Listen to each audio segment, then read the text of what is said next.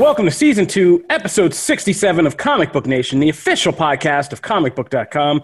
I'm your host, Kofi Outlaw, and with me today, I just got the core crew. I got Matthew Aguilar. What up? And Janelle Wheeler. Hello.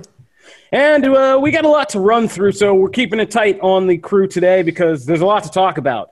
We're going to be talking about the new trailer. Yeah, I know, right? Right? We got an uptick in content again, so we can actually talk about some stuff. So instead of just yelling at each other, which I also love, but not with this crew. This is not like a very volatile crew. So let's stick to the news today. We got to talk about Star Wars. The Mandalorian Season 2 just dropped its trailer, so we're hyped about that. And we got some related Star Wars news. Marvel just put down a big casting that we got to talk about. Plus, we might have some sad news about that Black Widow movie release. And we're going to deep dive into quick recaps of both The Boys and Lovecraft Country because I think we've hit spots in both those shows that are worth stopping and talking about right now. And then we're going to review Netflix's The Social Dilemma, the documentary that has a lot of us throwing up in our mouths right now. And after that, we are going to run down comics because it's been a minute, but we're back and there's comic stuff we got to talk about. So, like I said, let's get to all of that. All right, up top, let's talk about The Mandalorian. So we got the trailer for Season 2 of the show, the Disney Plus Star Wars series. And, it was good to be back, right? Like, it's good to see everybody back. You get to see Mando. You get to see – I'm not calling him Dar-Jon Jinn or whatever that – he's Mando to me. Like, I'm sticking with that. And Baby Yoda. I'm sticking with that. Yeah, same with Baby Yoda. Yeah, that's right. So you got to see them back. They're on the run. This one looks a lot more kind of woven into where we're getting closer to the Star Wars sequel trilogy, where we're beginning to see kind of those Imperial elements that become the First Order and things kind of taking shape as Mando's trying to get the child back to its people, which in this now they've kind of taken a hard turn into main Star Wars lore by saying he's got to essentially get the kid back to the Jedi. Which is a tall order because if you know your Star Wars history, Mandalore and the Jedi have this connected history that goes back. Like the Darksaber was forged by the first Mandalorian who became a Jedi, but then they kind of the culture had a falling out with the Jedi Order, which resulted in this very old war. And a lot of that can play out in like the High Republic that's coming up because a lot of that stuff, the skirmishes between the Jedi and the Mandalorians happened during that era. And so we're getting to see all these seeds and being woven together. And of course it has the same vibe. And so we got to see something, Matt, we're going to let you get to kind of drop what you're real excited about here in a second about the aspect of the trailer you really loved. I'm going to say overall, I liked it. It had that same flavor. The ending scene was really cool with, Baby Yoda kind of ducking into his orb when there's trouble and hearing kind of Mando lay out a bunch of guys and do all that. It was cool. Yeah. It looks like it's going to be badass again. And I'm not saying this to be a downer. I'm just being real. I love the trailer and I was like, I'm like psyched for this to come back. But it also made me like kind of like bittersweet because nothing will be, I think, as cool as that first Mandalorian teaser that came out. Like, oh gosh, yeah, that's really hard to. Yeah, that was really hard to top. I just was, and I was an unfair expectation on my part, but I love that teaser so much. That was like my favorite teaser of that year. I feel like they have a knack for these teasers / trailers in general. Like I was very excited about this, just like with the narration and what they chose to show, not revealing too much. It was just, I don't know. I was very excited by this. I think they do such a good job with these. Oh, no, yeah. Again, let me reiterate before I get into it. I love this trailer, but, you're always looking for that return high of like that first one where you were just like, oh my God. He hates The Mandalorian. Please, no. I don't need that smoke. I don't need smoke with Star Wars fans, please. I love all this. So, yeah. So, I mean, this is good stuff, and I'm looking forward to it. I hope we Richard dropping love in the chat. That's so sweet. I love it. I got distracted by Richard. It's Star Wars. Richard's getting in on this. Our main man engineer, Richard, huge Star Wars fan. I mean, the Tennessee Titans and Star Wars are about as big as it gets for Richard. And so far now he has a Tennessee Titans appearance under his belt. He needs a Star Wars one, and then he's going to be set for life here. We should start a campaign. Yeah. Get Richard on Star Wars. Yeah. Oh my God, I will back that campaign in a heartbeat. Well, tell your boy Brandon Davis to get on it. All right. All right, Matt, drop what you were really excited about. Let's take it in a positive direction again. There was something you were really psyched about this trailer for a personal reason. Yeah, Wait, personal? Well, okay, not well, personal to him. I'm like, do you know her? No. So, but yeah, so about midway. It's about midway to like 75% of the way through the trailer. There's some really cool, like narration going on about the Jedi, which we can talk about a little bit. Is probably purposefully misleading, but it's talking about that. And then kind of in the corner, they do this pan and you see this cloaked figure and like, WWE people were like, oh my God, that's Sasha Banks. And that had been rumored that she was like on the set and she had gone back and forth some social stuff, but like nothing had been confirmed. So to actually like see her in the trailer was dope. Cool.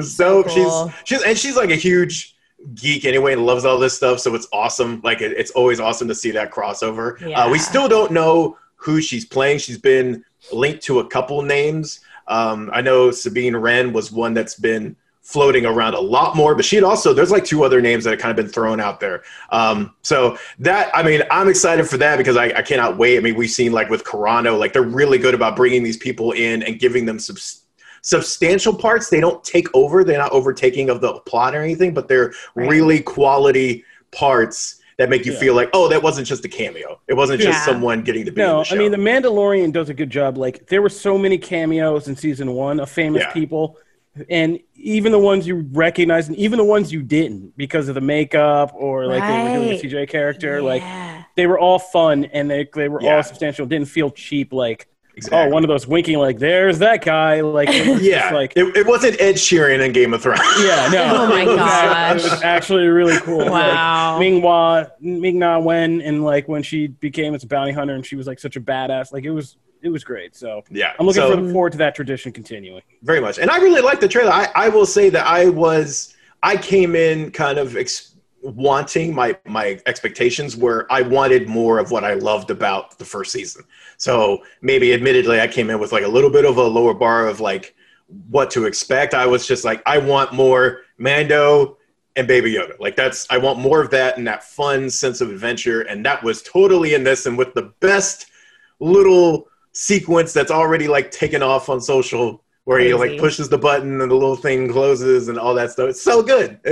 I cannot wait for more of that. So I'm stoked. Mandalorian's coming to save our fall and late fall. I mean, the boys is holding all by itself, man. Thank goodness. It's all out here. All by itself. We got a Kofi singing this time. Know. Oh my gosh. Hey, if you hear a beautiful voice in a bar singing a very sad song, there are odds it's me. All right, anyway, moving on to happier stuff once again. So we also have a rumor on the Star Wars front from one of our trusted scoopers, Mr. Daniel RPK. Is hearing that there's going to be some kind of – we've been hearing rumblings about various Star Wars projects that are cooking over at Lucasfilm. Some of these are a lot like we've heard one about – we discussed about the Kylo Ren series or what project it might be. We still don't know. And a similar kind of conversation is apparently happening about a Mace Windu kind of project using kind of primarily focusing on young Mace Windu with a new actor, but also having Samuel L. Jackson there for appearances and kind of key connections to the Star Wars prequel series. So that'd be kind of cool. And I put a joke in the show notes, but I was kind of not joking, but it was just I did see that joke. Yeah, has John Boyega, finally scared Star Wars into making some black Star Wars, and it's just like, if you haven't been following along, John Boyega's been getting in Star Wars rear end pretty hard since that contract has been up, and he's basically been kind of just saying, and fairly so, that not even talking trash or anything, but just sharing his experience of making the sequel trilogy and his disappointments with how kind of Finn was first touted as being this centerpiece of the Force Awakens, and then the kind of backlash and racism he experienced, and not just from trolling fans, but like in marketing in other countries, and where they were just kind of like removing him and stuff like that, and then kind of calling out Lucasfilm for kind of buckling to that, and then sidelining Finn as kind of a side character and not having much to do by the end of the series. So is this the counterbalance? I don't know, but I would love to see a young Mace Windu series because Samuel L. Jackson made him one of the cooler parts of Star Wars, and he was kind of like where Yoda was the wise part of the council, he was like the mighty part, like the strong guy. And seeing that story would be cool. So, and there's so much there that like we're even excited about Obi-Wan, right? About a young Obi-Wan series, and yet, or you know, like just seeing more of Obi-Wan's life, and that has been explored to an extent. Like Windu's is open. Like there's so much that is just not talked about or not shown in his very limited time on screen. So I mean, that would be so cool to explore. Star Wars has been doing a good job of kind of going back and retroactively making events that we've seen feel more significant. Like the Clone Wars series made the whole falling out between Anakin and Obi-Wan and Revenge of the Sith feel more powerful because we had all that backstory of their friendship and, you know, how Obi-Wan had mentored him and all that. And I would like to see that done for Mace Windu about that cheesy scene where Palpatine kills him. I would like to know more about why that was such a significant moment because of how powerful Mace Windu was as a Jedi, for him to fall like that. And, it would be cool to kind of see that done. So that's it on the Star Wars front. Let's keep so it moving. Much to look forward to. There's so much. Well, it depends. Depends who's doing it and how they do it. Because if it's more sequel trilogy than The Mandalorian, I don't know. But, would you be like unhappy about that? I mean, I'd like a series. I like these limited series. I very much do. Just get in, like, not crazy. Like, we're not planning 4 seasons. Just get in, tell a story, move on. And Star Wars is so wide open. Let's keep it widespread and make great things each time, you know? Like, great stories. And then just keep it moving. All right, moving on from Star Wars over to Marvel, you know, because to get real far away from Disney for a little bit, Marvel just announced we got wind of a big kind of casting, and it really is kind of cool because it's a cool guy that it happened to, and I'm kind of excited by this. But Lovecraft Country star Jonathan Majors, who also you might have seen pop up in The Five Bloods, has been cast in a major kind of villain role in Ant-Man 3. And a lot of speculation, or is it confirmed by now? I forget where we're at with that. But it seemed pretty, like everybody's heavy sources were, that he's going to be playing Kang the Conqueror, which is a majorly big deal that we've previously talked about on the show. And we've gone into length about why Kang is kind of the pivotal villain for this next phase of the Marvel Cinematic Universe. And now it seems like we've confirmed that's the case, and that's where we're going. So, just to kind of like reiterate, Kang is this time-hopping, alternate reality-hopping warlord who is actually several different people in Marvel lore because of the fact that he has access to time travel and alternate realities. He's also used these devices at different points in his life when he was a very different man to become very different people. So the main kind of thing is Kang is the main kind of persona that, you know, we center on. But before he became Kang and he first got into time travel, he went back to ancient Egypt and he became the pharaoh Rama-Tut and was a pivotal figure in shaping like the early Fantastic Four, key things with the Avengers, and not to mention kind of creating all of, you know, mutant kind by helping an Egyptian slave named Saba Nur manifest the first known mutant powers and become Apocalypse. And so, he's busy. Yeah, he's busy. So he's a busy dude, yeah. And it can get confusing for non-comic book readers. But that's also the joy. The confusion, I think, could be the joy of this. And we've said this before. Like, done right, this is a villain who can be several people that you meet in the Marvel Cinematic Universe before you realize they're all the same person from different points. That could be a great mystery that flows through different. It could be a really great reveal. Multitude, I'm wondering. We'll see with Doctor Strange shows and movies without having to kind of beat you over the head, and it's much different than like the Thanos thing. Right. So it's kind of going to be cool to see who Jonathan Majors actually plays and how they do this, because is he going to be? And it also suggests so many other things because of like what we're saying. So.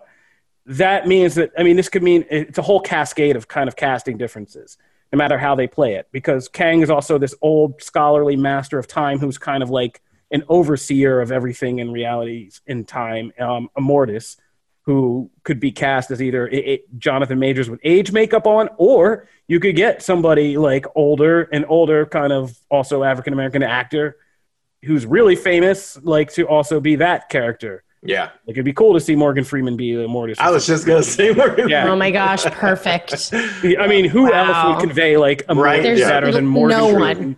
one. There is no one. In his past, he also, as a young man, to not become Kang, he decides to become a hero called Iron Lad with his own suit of armor and forms the Young Avengers, something that we know is already taking shape in the Marvel Cinematic Universe. And so, again, you now have a recasting of this younger version of Kang as a young kind of African-American male actor who would be a central part of Young Avengers. The internet's going crazy because in certain versions of the telling, Kang's real person is a guy from the 31st century who's a descendant of Reed Richards, or in other versions, I think he's his father in other versions of the Marvel Universe. Or Adam was trying to explain this to me because I didn't think this was true, but Adam was trying to say in some timeline he's like his father. Oh, God. Okay. I'm just sticking with it because the internet's going nuts. I'm sticking with what I know. What I know is that Kang is Reed Richards' descendant, distant descendant in the 31st century, which means now has people reverse engineering their thoughts to say that Reed Richards could be recast as a black actor as well to kind of make that continuity. So, well, that's kind of a little more flimsy because it doesn't have to be. I don't know if people know how family works, but you can get blacker over time, even if you didn't start. Like there's been back and forth shifts in families for years. I don't want to get into the genetics of things, but like, yeah, you can have Jonathan Majors in the 31st century from a very white Reed Richards in the 21st century. Very true. Yeah, so that's possible. But anyway, all that good stuff aside, like it is a major thing. And like I said, where he shows up and how he shows up, I can imagine him playing Kang and Ramatut. That'd be a thing. And I would love to see another Immortus and a different Iron Lad. And I'm happy for the dude because that's like this is like my favorite show that I haven't gotten to yet. But like all I hear is wonderful things, and I'm really happy for him that like. This is awesome. And I mean, yeah, it has not been confirmed yet, but it's pretty much kind of locked in unless there's just some major change. It seems Kang. I don't know why Jonathan Majors would turn down that Kang money. Right. Yeah. Like why would you turn it down? I mean, I do agree with Janelle. Like this is it really needs a deft touch to make it not what like Endgame ended up being criticized for in a lot of ways of that, like how confusing time travel can be if not handled with the right touch. Like it can be it's just by the nature of it. Too much information. It's a lot. Sometimes you feel like you get too much information and then it muddles like really understanding each character. And if we do see him in different variations, like to be able to understand and like or hate this specific character in whatever role he's in. I just hope they give him enough time. Yeah, but I do agree that at this point, like, you know, Marvel has done an exceptional job at that specific thing. So look, until they just don't kill it or even get it remotely, you know, like really a solid job on it, I'll give them the benefit of the doubt. But yeah, I mean, this is cool. And the cool thing is, as we've pointed out in one of our features, this could all be starting really soon. Last rumor we heard before Jonathan Majors was cast as Kang was that this could be kicking off as soon as the Loki series on Disney Plus, which could be the first mention of the Time Bureau kind of looking for that would make all the sense in the world. Yeah, it would. And be the first kind of tease, if not reveal, of who this guy is. So kind of looking forward to this. And I'm wondering if he got cast because of that. I mean, we heard Ant-Man 3, but it wouldn't be shocking for Marvel. That was weird to me. Me too. I was like, surprised. Oh, cool. And then they were like, Ant-Man 3. And Ant-Man, yeah. Doing an Ant-Man? But I'll take it however they want to give it to me. It's fine. Button scene, technically it's true, but it's like a crazy button scene. I don't know. Anyway. Right. See. Yeah, it could very well be that. But this would be enough to get me excited about the Loki series because currently I'm not. So what? We're not getting sidetracked. We got to move on. Matt and his eclectic taste. I see that little one out there. Matt and his eclectic tastes are notwithstanding. We are going to move right along. So yeah, Wonder Woman. We haven't talked about this, but Wonder Woman 1984. Since our last podcast, I believe had to pick up stakes and move. It's going to from October to Christmas. And because people have just kind of realized that many movie theaters, we've seen Tenet, and while Warner Brothers is keeping Tenet money's news close to the vest and not exactly being sharing with it, it's clear that it's not like the box office is definitely not lit back up yet due to the coronavirus pandemic, and studios are not willing to bet their movies on it. So Wonder Woman has moved, and it's looking like by the time you hear this, by the time we get to record again, Black Widow could be. It's gonna happen. Could be moving from November to another date. Because who could have guessed? Matt, that the market wasn't ready for that. Definitely not, Matt. Lo and behold, Mulan and Tenet both crash and burn, and you not surprised. Risking your life for the reason you love or why we are here. No, don't. I mean, nobody do that. Just don't send me letters. But so it's looking like. I mean, don't be surprised, don't be shocked if Marvel pulls Black Widow. Because they're not willing to take that hit, and they really want to make sure that people are at least going back to, or at least that other markets like New York, Chicago, Los Angeles, the big ones are open again to get that money. So, well, that's the most interesting part of this is that the stat that 70% of U.S. theaters are open, like that was actually more than I thought. I'd actually assumed less were open, but the fact that many are open, but it's those key markets that aren't, and you realize like how much those markets make up of our overall domestic box office. Oh yeah, dude, like if you've ever lived in any of those markets, then you've seen the movie weekends where like I lived right next to the 34th Street Theater in New York for 7 years, and just the amount of weekends of big movies where people were stretched all the way up the avenue up to my doorstep was insane. And it is like New York, LA, big cities like that it is just a machine. It is shuffle people in to the brim of every theater, shuffle them back out, clean it quick, or clean it, air quotes, quick, and then shuffle the next batch in. And it is just a calculated machine of that's how you get those grosses and those billions. And like, and they can't make 200 million on Wonder Woman. They can't make 200 million on Black Widow. Like they're just not going to. No. So we'll keep you guys updated. Right now, we're going to take a break, pay some bills. But when we come back, we are going to we're going to talk really quick about some crazy stuff that's happening to make 2020 even more nuts. And then we're going to deep dive into some TV catch up, a new documentary, and some comics. So stay tuned for all of it.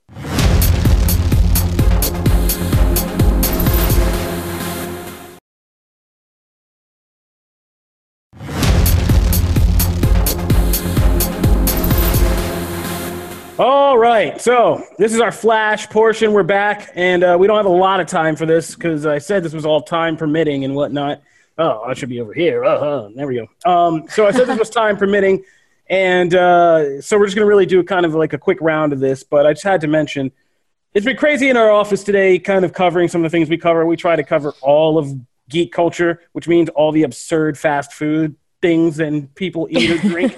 That's like gamer culture. I was hoping we. Well, we do. Gamer culture is part of it. So we're talking about these new fast food. Fast food is getting into booze apparently, and to kick that off, Red Lobster's partnered up and created a Mountain Dew cocktail. Yeah.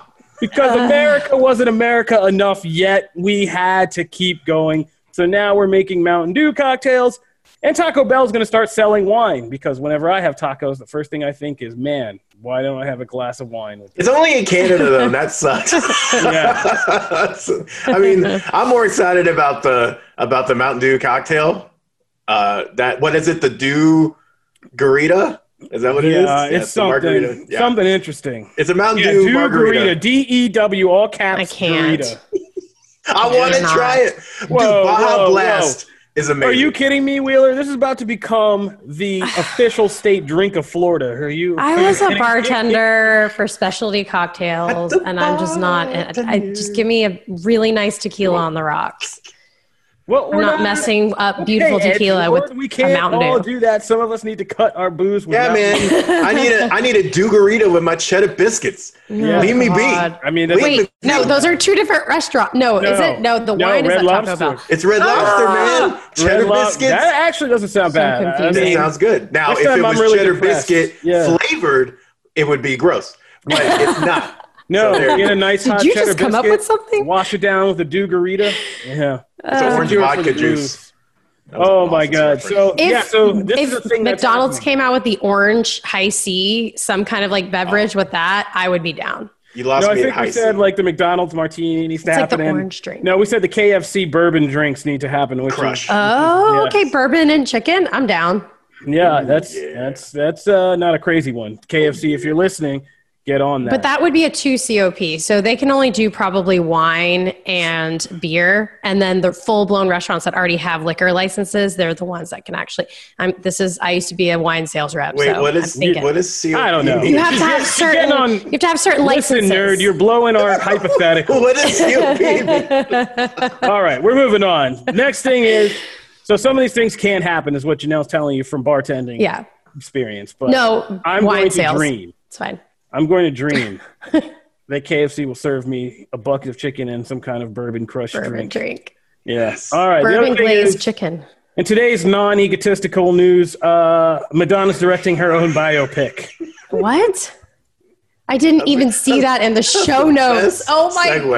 That's gosh. the best segue. And she co-wrote it with Diablo Cody, which is hilarious. No, but that's to be like. Let me be clear. I'm ragging on Madonna just because I'm just grabbing the low hanging fruit. But let's not have a double standard here. We all love Private Parts, which of course is Howard Stern's biopic about Howard Stern, which is fine. So I guess you got to count this one in too. Is it? Yeah, but is it that one? Okay, this remains to be seen because, of course, obviously we haven't seen this yet. But that movie's pretty self-deprecating too. Like, you know what I mean? Like, it takes some pot shots. Like, he's aware of certain things, whether you like the movie or not. I'm just saying, like, he's aware of certain myths about him and things he's done. I kind of hope that she's the same way. Like, if she's kind of open to that, taking a couple jabs at yourself, I think that will be interesting. Yes, that was a good speech, Jump Gun Jim, but I mean, that's where I was about to get to next was. In my defense, it wasn't like it was a separate topic on here and I just jumped it willingly. But my next sentence literally was going to be, my only hope is that Madonna will be able to be as honest and unflinching about yourself in a biopic as you need to be. I can understand if it's like one of those I don't trust anybody to tell my story type things. Right, yeah. And I'll get into my own kind of, dark stuff, but I hope it also isn't just one long, Vogue commercial, like, making it all look artsy, because there's some interesting things in Madonna's backstory. Is she going to play herself at any point? Because she is an actor, she's been in some stuff. And, she doesn't shy away from the camera. If you're directing it, how would you not at least? Okay, well, let's see what tone you get from Madonna's statement about this. Okay. She says, I want to convey the incredible journey that life has taken me on as an artist, a musician, a dancer, a human being trying to make her way in this world. The focus of the film will always be music. Music has kept me going and art has kept me alive. There are so many untold and inspiring stories, and who better to tell it than me? It's essential to share the roller coaster ride of my life with my voice and vision. And she was praised as the ultimate icon, humanitarian, artist, and rebel. Wow. That is... I do get it, just like you said. I do get that, like, okay, I wouldn't really want somebody else telling my life story, and then I look at it, and I'm like, that's not even my life story. That didn't happen. I'm kind of bummed that it's only music focused, because I kind of want a whole little thing about Dick Tracy. I just want to know about, like, her dating stuff. Yeah, like, I want to know all the spicy stuff. Life. Give me the spice. Spice melange. Well, who knows? This could be great. I mean, it could be. It could be the next, like, Rocket Man or something. Yeah. Next, Ray or... I'm a huge fan of Madonna, have been since I was a little kid, so I will probably be checking this out. Yeah, no, I'm not hating on Madonna. I've always loved Right. Madonna through every iteration of Madonna. Madonna drops hits. Like, I'm not hating on Madonna at all. I hope it is. And I hope it brings back, like, 90s Madonna, because Madonna was, like, a real actress in the 90s, and she did some pretty far out there stuff. Body of Evidence made me more of a man than I was before I ever watched that movie. But, she was like a really actually talented actress and did good dramatic work. So, I hope that those sensibilities she can turn around into directing and kind of nail it. Angelina Jolie's great. Olivia Wilde's been great. These people who are very famous, beauty, cover of magazine beauty, like famous people can actually... it's a stigma, especially on the female side, to say to balk at it initially, because it could be good. I haven't seen one, but I haven't seen like really what Madonna's done in years. So it's going to be interesting to catch up. Yeah. Hopefully she stole a lot from Guy Ritchie. If there's a bunch of sped up sequences, I'll be like, get him. That's great. All right. Moving right along. We got to keep it moving. Let's talk and deep dive. Let's check in with 2 series we are watching currently. We're going to talk about the boys in Lovecraft Country. I guess I'm the only one who's still watching Lovecraft Country because I'm the only like streaming baller over here. HBO Max. You have all of them. The Vow. Matt's watching The Vow. So how are you not up on Lovecraft Country?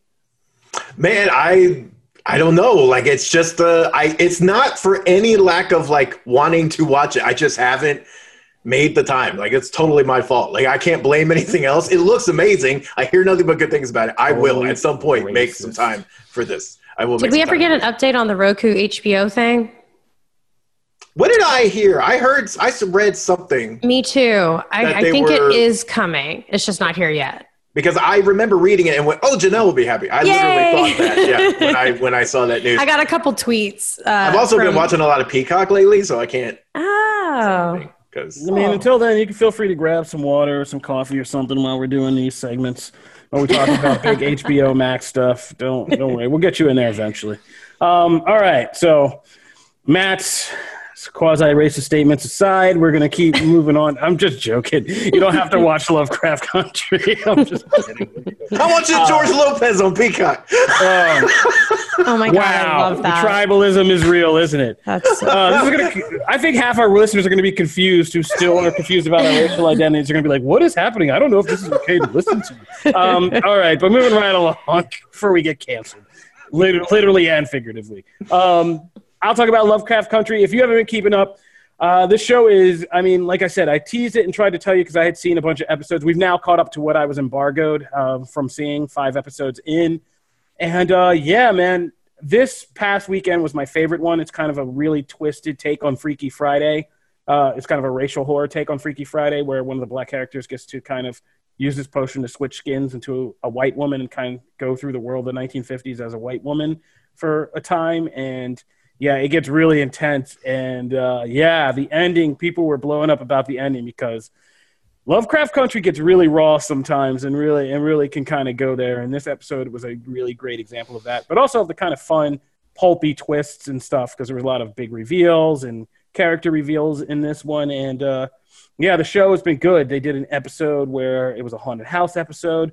They did one where they went on this kind of Indiana Jones journey of the center of the earth, which was big because they'd never really done that with black characters, and episode looking for this kind of artifact. And so, like I said in the beginning and tried to tease, it combines a lot of crazy, pulpy, kind of serial, old horror flavors together. It mixes it beautifully with kind of like racial and historical commentary. And it's doing a great job.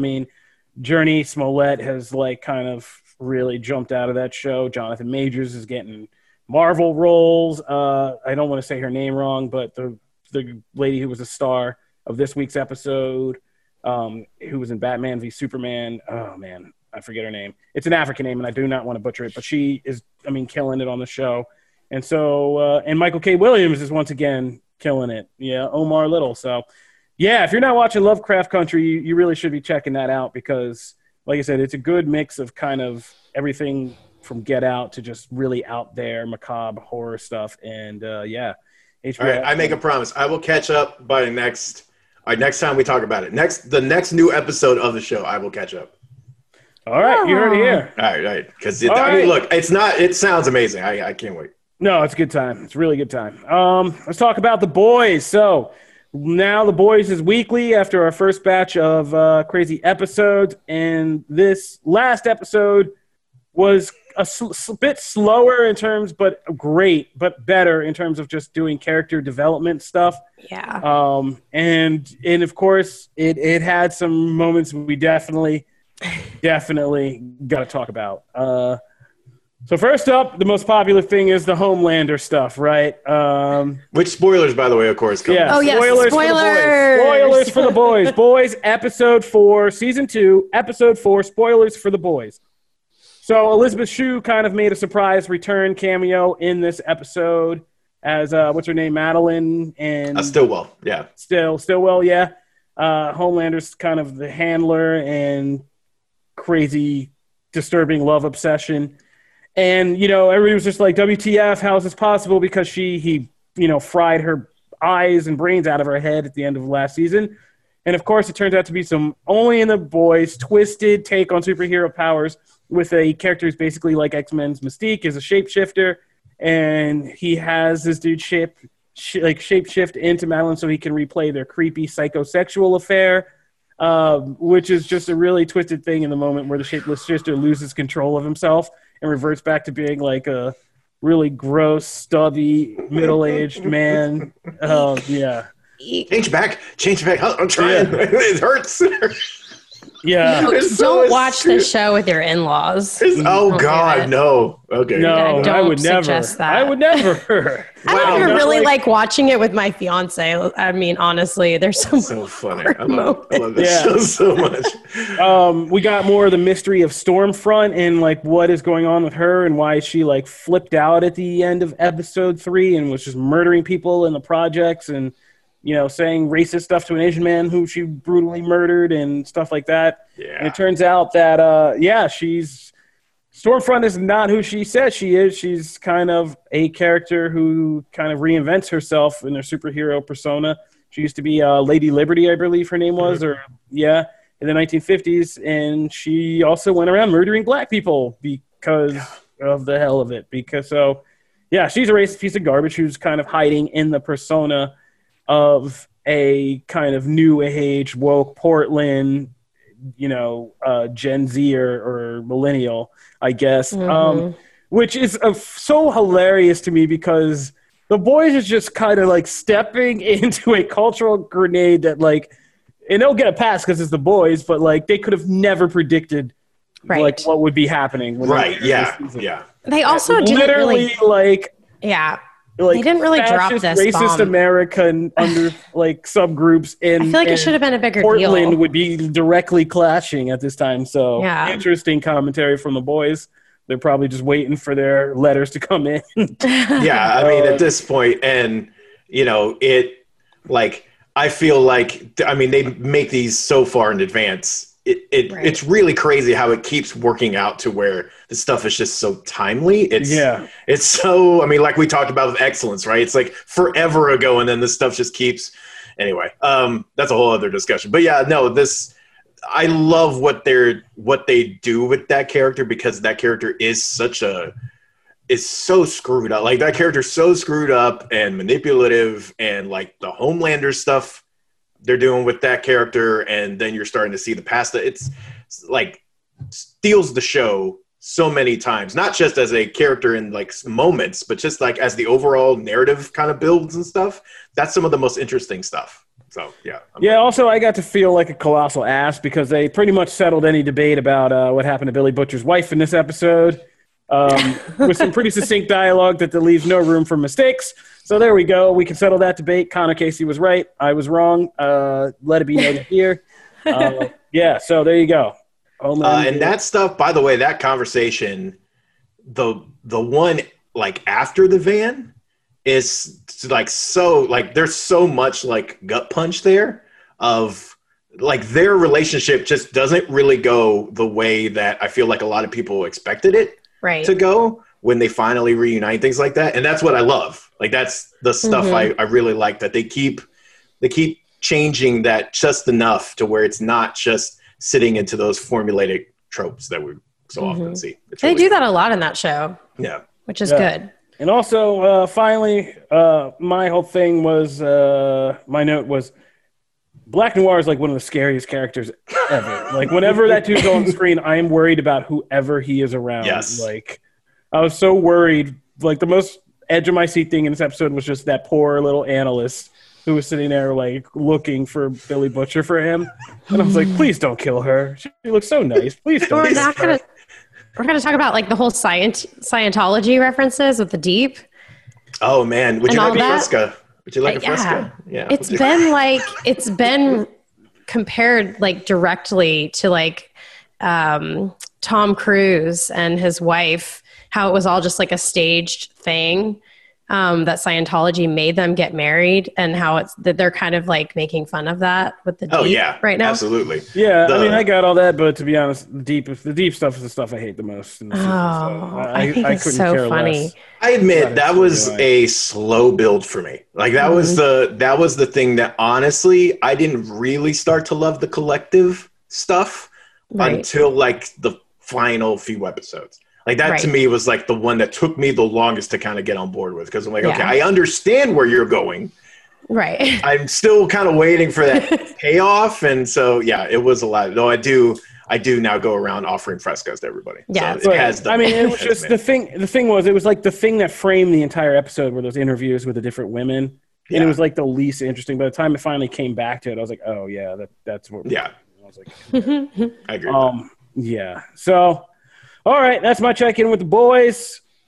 Let's talk about the social dilemma.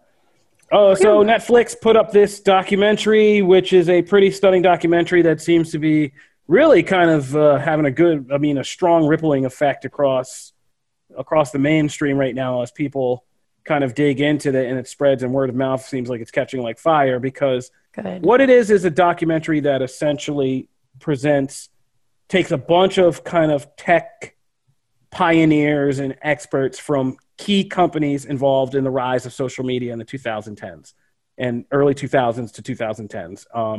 People from everything from guys who helped develop the first, the early Instagrams, Twitter, iterations of Facebook, like Pinterest, Snapchat, like Reddit, like all this stuff, right?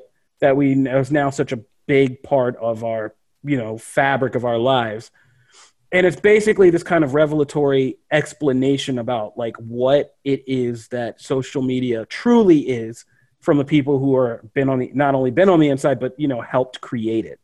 And it's kind of this tale of Frankenstein, your typical Frankenstein tale, which is all too kind, which is we actually started something we thought would be really good, and we never foresaw how bad it's gotten. And now we truly believe, like we're here sounding an alarm bell, that this is a potential kind of civilization ender, that we're kind of on the trajectory that we're currently on. And it's a pretty frightening expose in a way, because it uses, and it somehow effectively uses one of those cheesy, dramatic what stages. Was that from the dude from Angel? Yeah, I was like, I don't know. I was like, what is this? But anyway. Yeah, but he uses a kind of dramatic reenactment to tell the story of a family who is dealing with the struggles with social media and the kids and all that stuff. But basically, what it kind of reveals is that, social media is, when you boil it down, it's a drug, and it's a drug in the same way that gambling is created and why casinos work. There's a psychology behind it, about tapping into human psychology and refining all these processes that physically kind of make us dependent on these kind of reactions and these interactions, using one of the most powerful forces in human instinct, which is the need for social connection and to be around others, to kind of basically turn us into a product. And the dreadlock guy is crazy, but I love that guy because I feel like he's the guy who keeps it all the way real with you throughout the whole thing. And because they're saying you're the product, you're being sold to advertisers as guaranteed advertising space. And what he says is a little more chilling, which is the actual product is changing your behavior over time and never having you be aware that this massive change to you has happened. And to kind of rewrite your behavior patterns and to the advantage of advertisers and people selling things. And I think the part that made me start puking in my mouth was the kind of the real look at all the stats about you that are collected. Yeah. And basically what they describe as a very virtual kind of voodoo doll of you. Yeah. That is basically an AI algorithm, not a human being, an AI algorithm that knows you better than you basically know yourself and is targeting you for things constantly and gets smarter and smarter and smarter and smarter based on the interactions you have on social media, on any of your platforms, and has every record of anything you've ever done on social media. including who you looked at, for how long you looked at them, which was like, whoa, I was like, oh my God, that's pretty disturbing. Yeah. Like, and it makes you wonder, like, are they saving things that we delete? Like, say you go on Instagram and you delete a picture of your not ex. a wonder, Janelle. That's not a wonder. It's but like, absolute why? hard yes. Because it doesn't matter about the data that you deleted. It keeps a record that you had that data in the first place, or were interested in that data in the first place, which is the key. Yeah. It's not like a blackmail scheme, like, which is what people worry about. This is saying, like, you're worrying about the wrong thing. Your old pictures you delete are not. Oh yeah, I would be way more worried if I was a parent. Like, when I was watching this, I was like, I can't imagine bringing a child into this world. Like, if I had a kid right now, I would be throwing up. But for me personally, like, from where I come from, I thought the more chilling and terrifying stuff, because I was already aware of all this. I'm an internet person. I'm on all the time. I make my living on the internet. I know what they're taking. All of my notifications have been turned off on my phone for years. I choose what to put up, which isn't directly affecting, like, it's not me. Like, I would like to post a picture of my parents and my fiance every day, but nobody wants to see that. So I don't ever post it. It's literally just selfies of me because that's what people want to look at. Like, I already know that people don't want to know what makes me happy. They want, a nice filter on a selfie in front of a Zelda.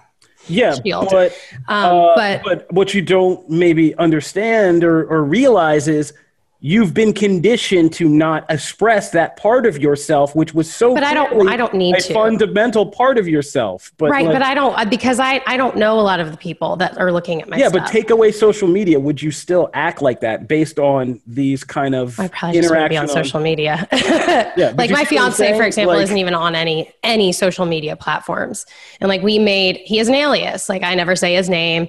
Like, we don't even go there, right? But what frightened me the most was actually the political and like, all of the stuff that's going on where they're influencing, like, people to believe flat earth, or for people to want to go persecute and destroy other cultures. Or, I mean, that to me, that's what they say, like, that's going to completely devastate the world. Like, that's what's going to make the world shut down. Like, my self-esteem is low because I didn't get enough likes. I don't care about that as much personally. But like I said, if I was a parent, I would be very worried about the likes and the popularity of it, and, the filters that you put on your face to make you look prettier, and then that changes the way you want to look in real life, and then you get down on yourself. Like, they did show both sides. So if you don't have children, or if that doesn't really hit you, there's another side to this that will hit you. You know what I mean? Like, it's kind of freaky on all sides. Janelle's starting to really depress me.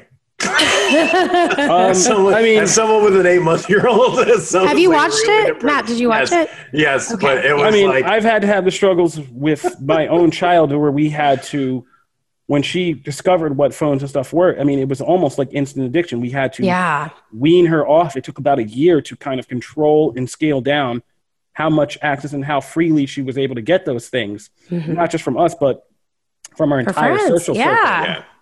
Yeah. And then you're the one kid that doesn't have the cell phone in middle school. No, but like, that must be so tough. There's deeper. I know kids who are further along, like, the statistics, the kid stuff, it's not just self-esteem. Like, the statistics they were talking about are real. There has been a significant spike in kids who are depressed, anxious, cut themselves, hurt themselves, suicide, all of that because of this one source of things.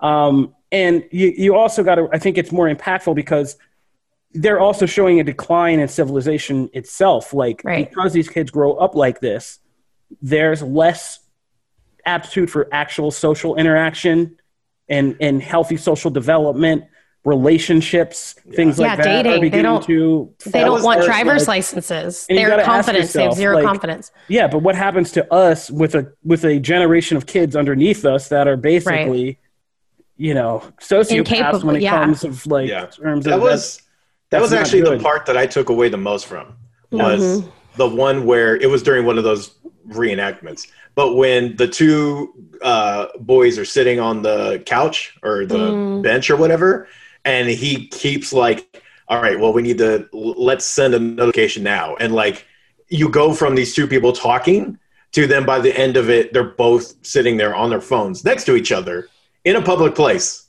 but they're staring at their because phones they like they're both locked in. dared to break their algorithm of usage and Right, try yeah. to socially interact. And That so was they crazy. were both kind of subtly called back. And the one thing I disagree with, Janelle, you were saying before, it was the thing that was chilling to me about the society destruction thing is that there is no they that like targets people for this. Right. Is what they were saying. It's AI. Like there is no they, and it's not. But it's not the AI. It's not even the computer that does it. It's we do it to ourselves. Yeah, it builds by the this times- community of like-minded people. Yeah. So whether you it's right or feel wrong yourself around in the you. bubble. Like Yeah. you feel yourself in a bubble. It's crazy. And you begin to believe that everything you are seeing on social media is the world instead of your world. Yep. Where no two of us, even us who might have the exact same interest enough to do a podcast, we don't see the same feeds. We don't see the same news. We are not seeing the So same crazy. world. And so like we work ourselves into these crazy matrix cocoons and to the point where we can't relate and we think like I'm the only one who's sane and everybody else is insane. Yeah, because that's where they get it from. How can they not see this? And it's just Right. like It's everywhere. all of us Like, just like yeah. nuts running around in these little bubbles trying to hack each other to pieces because we think it's the only way to save the world. And it's like Yep. that's the real insanity here. It's just like, and nobody's at the switch. Right. A machine doesn't care. A machine's not nefarious. It's not like Terminator. This isn't Skynet coming. It doesn't for know. us. Yeah, there's Yeah, no way for it it's to tell doing what's what real it's or supposed to fake. be doing Right. just better and better and better, which is feed us back our own echo chamber of crap and sell us stuff that therefore they know we want based on all this information they have of us. And it's just like, yeah, we're I mean, gonna how start many dumping times- all of this. Like, Yeah. we're gonna start dumping all this. How many times have you like said something out loud and then all of a sudden you have an ad for it and you're like, wait a minute, I didn't even search this. Like how do they know that I need this couch that I'm looking for or something? I mean, it's wild. But it is okay. In case people are listening and they're freaking out because you haven't watched it, it does have a little bit of a light because the people that made this have started a foundation and they are like our superheroes and they are trying to stand up for us. No. They are not, though. They're trying to do not find listen. ways. They are not going to save you. They're They are not fighting. going to save you. Here's what they are doing, and here's what we all need to jump on the page of. Found it. Oh my God. Okay. Yeah. That's the whole basically- thing. The whole thing exists. That whole show exists because of these founders of this Great, institution. but I'm not waiting on the foundation. You wouldn't even thing. know this existed at all, Kofi, I if it know weren't all for this this program. existed, but I've never seen it compiled. this Exactly. compelling. And who Good compiled it for PR. you? The foundation. People that are trying to help you. The foundation did. I'm right. love Thank this. you. I'm not saying the foundation's bad. I'm not saying you're wrong. All I'm saying is what the end point was, the guys were saying was, it's not bad. You're right. You don't have to throw out the baby with the bathwater. Social media is Right. not entirely bad. What's bad is the business model of data mining for purpose of capitalistic, with unbridled capitalism. Taking all the information about us and using it to create these things that sell. Fake news and conspiracy theories sell because they create interaction. They create people to read and spend more time and therefore see more advertising than real news does. And so Right. as long as that's the practice driving social media, it is more profitable to social media companies to feed you crap and fake news and conspiracy theories and divisional stuff because that pulls up interactions than it is for them to refine and actually use it for good, spreading information and doing all this positive stuff. And So now as you long have as that people that negative are business out there practice- acknowledging it. Yes. Yeah. And as long and they're as that trying to negative fight business for us in practice- Congress and say, hey, we need to take back our freedom. So at least we know now, right? At least Yes. us three know, right? Or now whoever is listening to the podcast. And maybe it will reach even further. And maybe if we all band together and say, hey, we deserve some freedom here. Like you do not have the right to to save all of the information that all of our data. I feel like we could turn this around. I mean, we have to. That's how they end it. They said, we have to change this or we're done. Yeah. So yeah, there you go. Yeah. So And they say, turn off notifications yeah. and So, don't use Google. I mean, yeah, there you go. So Social Dilemma. We'll let you guys see it and make up your own minds about how you feel about that. Love it. Let us know at the hashtag Comic Book Nation. All right, we're gonna tear ourselves out by talking comics here. I guess we got time to talk about like one. I mean, we can save it for the next show if you want to go into a little bit more detail since it is coming out this week. Take us through, because I do want to talk actually about two things, and one of them won't be here until next show. So. Okay, cool. Yeah, so let's just run through comics. So, of course, that issue that Kofi is alluding to is Batman number 99, which is the next step in the Joker War. And there are a few big things in that issue. Detective is also came out this week that has some other Joker War tie-in stuff. So if you are kind of looking to read everything connected to that, you probably do want to pay attention to that. But there is a lot in here, so we'll definitely get to that next episode. We also have X-Men number 12, which is X of Swords Prelude. So again, if you are ready to hop on board that X-Men train, then you definitely want to start reading some of these other tie-ins and preludes. Also in the tie-in category is Justice League number 53, which, while not really, like, it's kind of labeled as its own thing, but it really is. If you're reading death metal, this one is a worthy tie-in. It really focuses on Nightwing and Wonder Woman, and some parts of that are really, or sorry, not Wonder Woman, Hawkgirl, that are kind of interesting regarding that. So you definitely want to check that out. We also have Thor number 7. Once in Future number 11 is so good. It's so good. I keep like shouting from the rooftops, but that book is so good. Giant Size X-Men Storm number 1. Iron Man number 1. This is the big relaunch. And I mean, people know probably by now I'm not the biggest Iron Man person. This was really good. I mean, the last run was kind of uneven. I thought it started out pretty good, and then it was just kind of uneven. This is really good. Like, this actually got me excited about an Iron Man book again. So hopefully it continues. Seven Secrets number 2 is out. That issue is if people remember from when we interviewed the creators, that first issue ends in a gut punch. This one is different, but I will say equally as good to me. Amazing Spider-Man Sins of Norman Osborn number 1, Stillwater number 1, X-Men Marvel Snapshots number 1. This is as the cover suggests, a Cyclops focused book. This is a Cyclops story, and for any fellow Cyclops fans, I feel like this was excellent. So I mean, definitely seek this out. These are kind of just one shots. But this one is definitely one if you are an X-Men fan. Big Girls number 2, Dead Day number 3, and Heavy number 1, which is a new series that kind of focuses on this guy who kind of goes to purgatory and he wants to get back to see his wife in heaven, and so he has to kind of work off. He's kind of a bounty hunter in this life of like taking care of sickos and people who just like need to be offed in one timeline because they affect other timelines. Like, there's this whole thing about I believe it's Leonardo da Vinci, but like in this one version of his world, he like takes over the world and all these machines and tortures people. What? And so like that screws up other timelines. He can infect other ones. So when he comes and takes him out, it helps all these other worlds grow. And so he's doing this to work off karma points to eventually get to his wife. And then there's a huge reveal towards the end of like that changes up that story completely. It's really good. Like, this is a very different series from Vault Comics, but I definitely recommend if you're looking for something kind of different.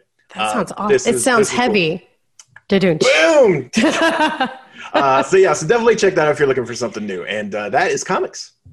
All right. Thanks, Matt. That'll do it for this episode of Comic Book Nation. We want to thank you guys, as always, for tuning in. If you're just getting into the show, we put up episodes every Wednesday and every Friday on comicbook.com, where you can listen on the site or you can listen on your favorite podcast platforms. We are on Apple Podcasts, Spotify, Stitcher, Google Podcasts, Google Playlists, iHeartRadio, and you can tell any smart home device to fire up Comic Book Nation podcast, and it'll start playing for you.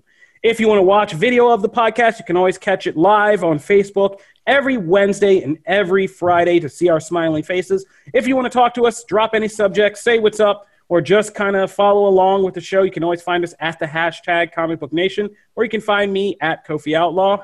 You can find me at Matt Aguilar CB. And you can find me at Janelle Wheeler. And if you like the show, please go on Apple Podcasts, leave us a 5-star review. When we get back in our offices after all the lockdowns and office shutdowns, we are going to clean out our merch closet and send everybody who left us a 5-star review a nice Comic Book Nation t-shirt. So if you want to get yours, be sure to just go on Apple Podcasts and leave us that 5-star review. Otherwise, we want to thank you guys for listening. And as always, we are Comic Book Nation, and we will see you next time. Peace. Peace.